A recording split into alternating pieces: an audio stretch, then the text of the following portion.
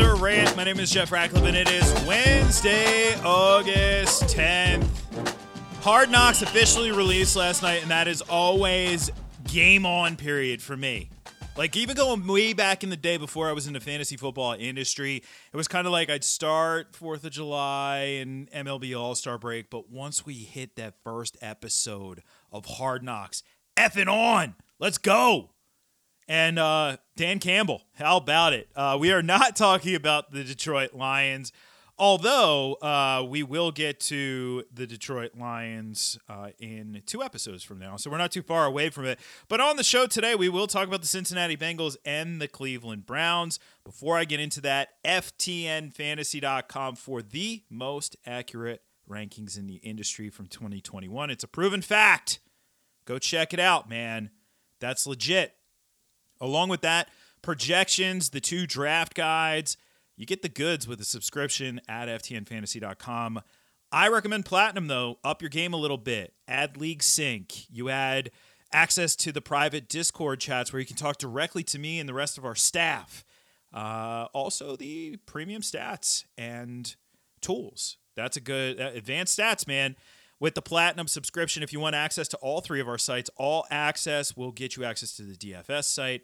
With the Optimizer, with the ownership projections, we have our own ownership projections. You don't get them anywhere else, and I love it. It's my secret weapon. And then the betting site as well.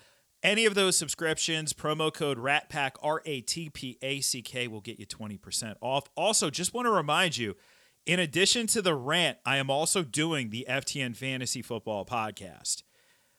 So during the season, I'm going to have to bounce back and forth between these 2. So here's what you do. Subscribe to that. Actually, today, I'm going to put up 1 of each. So I will have, on that podcast, I'll tell you what I'm going to talk about, because I'm not talking about team previews. I am going to talk about middle round running backs and wide receivers to target. That's the FTN Fantasy Football Podcast with Jeff Ratcliffe. That's me. Go subscribe to that as well, so you get all the podcast goodness. All right, so let's start with the Cincinnati Bengals. We know what we got out of them last year. What we got was, well, pretty freaking good. Chances are, if you had Joe Burrow and you managed to weather the storm, you got to the playoffs, you probably won your league. If you had Joe Burrow and a stack, whether it was T. Higgins or Jamar Chase, you almost certainly won your league in that instance there. They were phenomenal. Joe Burrow was phenomenal. However, I will say this. During the course of the season, and it was rather late in the season, well, not late, I guess it was like midpoint of the season, Week 9, Week 11. On my SiriusXM show, which is Monday, I'm plugging the crap out of myself today. Deal with it, all right? Monday through Friday, 10 to noon Eastern. But seriously, on the SiriusXM show, listen to that too if you have SiriusXM. Midpoint of the season, I do this segment on Mondays where people call in, they leave voicemails. And you can imagine, it's never fun. They're never nice. They're always mean, and they always talk about how players suck. And in those 2 weeks, weeks 9 and 11, Joe Burrow, for a lot of people, sucked. They were so angry about Joe Burrow. And then, only a few weeks later, he was the hero of all worlds in weeks 16 and 17. So what am I trying to say here? Well, what I'm trying to say is that last year wasn't necessarily the most consistent season. To be fair, he did throw for 4,600 yards, 34 passing touchdowns. He finishes a top 10 fantasy quarterback. And his arrow is continuing to point up. Like, it would not surprise me in the least if he was a 5,000-yard passer as early as this season. It would not surprise me in the least if he was a 40-plus touchdown guy. Like, none of those things would surprise me. But just be aware that the consistency wasn't 100% last year. That's the only knock I have on him. That's really it, because I love him. I love the setup. I love Jamar Chase. Jamar Chase is either number 2 or number 3 for me at wideout. He is a surefire first-round pick in 1-quarterback leagues. And heck, he may go in the first round as 2-quarterback superflex, depending on how aggressive drafters are in your leagues. He's phenomenal. And he's moving around the formation. And guess what? We just saw his rookie year in Jamar Chase. That was it. That was his rookie year. And he was that good. In his rookie year, in that very pivotal Week 17 fantasy football championship round, Jamar Chase showed a ceiling that rivaled Tyreek Hill. And if you've listened to me, paid attention to me for a long time, you know how highly I regard Tyreek Hill's ceiling. His ceiling is video game-like. It is enormous. And Jamar Chase, in his rookie season, showed that he has the same type of ceiling. His well-rounded skill set. His ability to accelerate on a dime. Like, this dude is legit track and field fast. He can pull away from NFL-caliber defenders, and all these dudes are running 4-4 for the most part. But at corner especially. So it's insane. Love Jamar Chase. But this is a team that could field possibly two top 12 fantasy wideouts, because right now that is where I have T. Higgins ranked, at 12. Now, T. Higgins last year, the first part of the season was not really, it wasn't great. Let's call it that. Over the first 9 weeks of the season, he had just one top 20 weekly finish. That was in week 9. But then down the stretch, he showed an enormous ceiling. He was the number 1 fantasy wideout in week 16, number 2 in week 12, number 4 in week 13. All of those are great. Just be aware that unlike Chase, where I think Chase is a bucket, man. Chase every single week. But with Higgins, it's more a boom or bust. So just be aware. Now, it's nice to get a piece of that offense regardless, but just be aware of what you're getting. As far as Tyler Boyd is concerned, I know that the advocates are going to say, well, you still get a piece of the offense. And look last year, Jeff. Look where he finished last year. Okay, we can look where he finished last year. He was wide receiver 31. Do you know how many top 10 weeks he had? He had 2. That's it. Do you know how many top 20 weeks he had? He had 4. He had 4 weeks where he was probably going to help you, and the rest of the season, which, by the way, in his case is 12 games because he didn't play in week 18, 12 weeks where you couldn't use him, 4 weeks where you could. That's 25% of the time. It just doesn't cut it for me. His ceiling's not high enough, and I'm out on a guy like him. We'll see what happens with Hayden Hurst. He's like a monitor for me, like a monitor tight end. We'll monitor him earlier in the year and then see what happens from there. Now let's talk about Joe Mixon, because Joe Mixon is a top 10 running back on my board, but a little bit of caution, just a little bit, because early in the season last year, we saw Joe Mixon really being used in a 3-down role. In an explosive offense, he almost had 300 carries, so that's beautiful in an explosive offense. He went for 291, 1,210 rushing yards, 13 rushing scores. That's beautiful. But the problem was down the stretch, he was a little bit hit or miss. Yes, he was the number 2 fantasy running back in week 16, but get this. Week 14, he was number 30. Week 15, he was number 36. And in the fantasy championship round, just RB22. What happened was they started using Samaje Perine more in the passing game. That's the one knock if they either use Samaje Perine or Chris Evans. But it's not enough of a knock to bump Mixon out of my top 10. I still have him there. He's towards the back end of the top 10. I still have him there. It's at least a concern that should be said, but I'm not going to go overboard here. If I draft Mixon, I am going to move up Samaje Perine in the late rounds, move him up about 1.5, 2 rounds to make sure I cuff Mixon on my draft board. Otherwise, it's pretty straightforward from there. And, I will be prepared just in case Chris Evans beats out Samaje Perine. All right, let's move over to the Browns. Let's state the obvious. As of this recording, depending on when you're listening to it, I'm recording it on Wednesday, August 10th. Deshaun Watson has a 6-game suspension.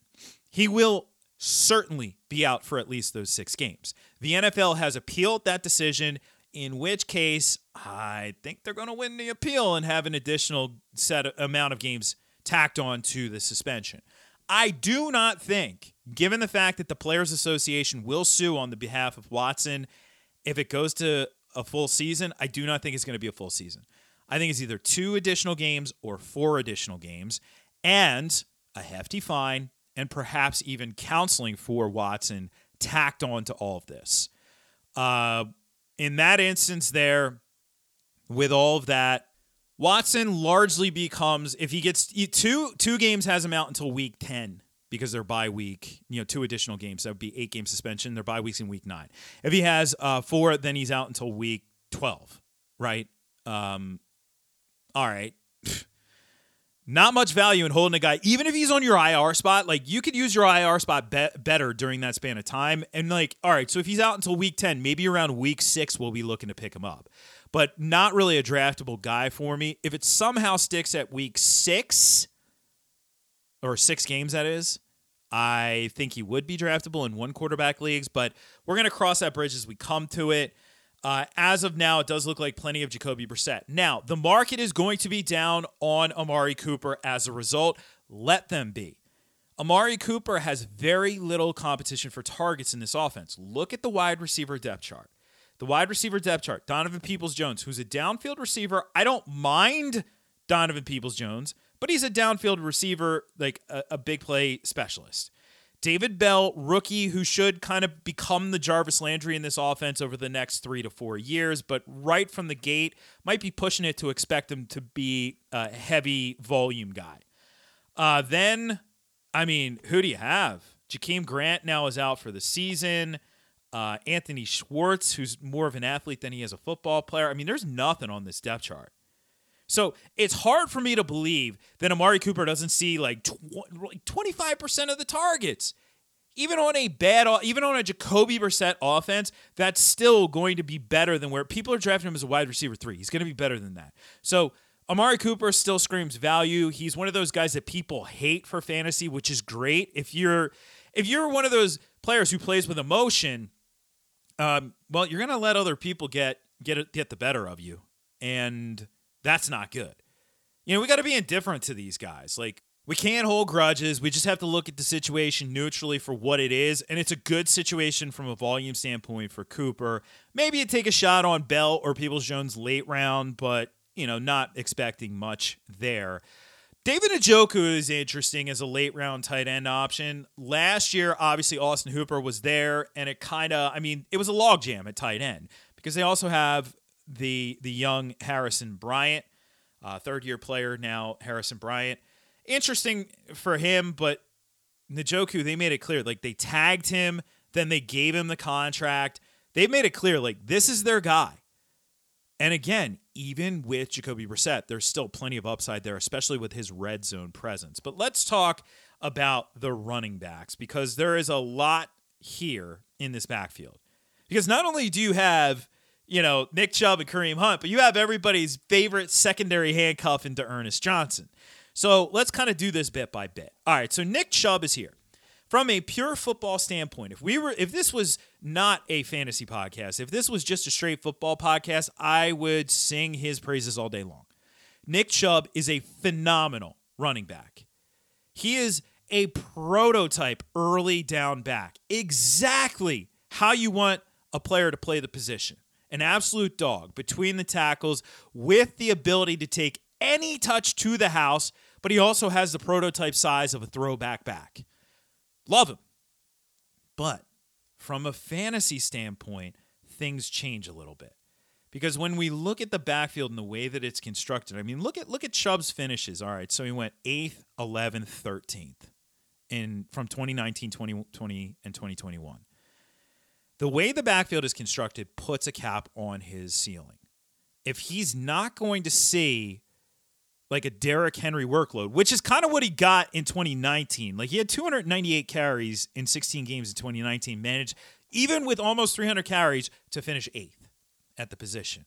He needs that sort of massive workload because he's not going to be as heavily involved in the passing game, which is where they have Kareem Hunt. It puts a cap on Nick Chubb.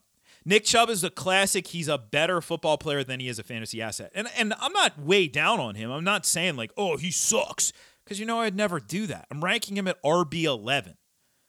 Okay? Like, I'm not down on him, but I'm trying to be realistic. Like, I'm basically, his floor and ceiling are really close together, and that's pretty much where I'm ranking him. Because of Kareem Hunt in that backfield. Because of the way they use their backs in that backfield. Kareem Hunt can spell him on early downs, and then Kareem Hunt will be more of the pass-catching option. If Hunt goes down, sure, Chubb's value changes, but I'm not going to bank on injuries. I'm just not going into a season with that mindset. Now, as far as Hunt is concerned, is he a premium handcuff? Yes, but here's the problem. If you drafted Nick Chubb and then you also draft Kareem Hunt, you probably have to use Kareem Hunt based on where you're drafting him right now. is like a 5th-round pick. It just doesn't make sense. Like, you're in a situation there week in and week out where you have to use both of them. And if Chubb has a good game, chances are Hunt doesn't, and vice versa. Now, maybe there's games where they both go off, but that's less likely to occur than it's a one or the other. So you kind of cap the upside of your roster. You shoot yourself in the foot in the process. Now, fortunately for me, they're both dead zone backs, so I've been kind of avoiding both of them. Kind of. Well, outside of best ball, I have been avoiding both of them and really don't love either option. But just be aware of what you're getting yourself into if you draft either one of them. And then, yes, if both of them went down, then Ernest Johnson would have value. He showed that. The team showed it last year. Kevin Stefanski, the head coach, did say, hey, we like what he can do. Like, he's a capable depth guy who they didn't let get out of the building this offseason. He could have. They didn't let him get out of the building, but there's no value to rostering to Ernest Johnson in shallower leagues. Like, unless you're in like some kind of crazy deep league where there's nothing on your waiver wire, there's no reason to roster to Ernest Johnson. He would become a hot commodity. Obviously, if either one of those guys went down for the season, he'd be a hot like Cuff. And then if they both went down, then sure, he can be a top 15-ish type guy who can handle volume in that offense. All right, there you go. It is the Cleveland Browns and the Cincinnati Bengals in the books. Up next, Dallas and Denver. Oh, man, I'm excited to talk about Denver. And Dallas, too. Honestly, I like them both for fantasy purposes, no doubt about it. Remember, ftnfantasy.com. Use that promo code RATPACK to get yourself 20% off on any of our subscriptions. Get in now, man. The time is now. Also, subscribe to the FTN Fantasy Football Podcast for more of me. And on Twitter, at Jeff Ratcliffe. All right, I will catch you on the flip side for another edition of the pod. I'm Jeff Ratcliffe, and I'm out.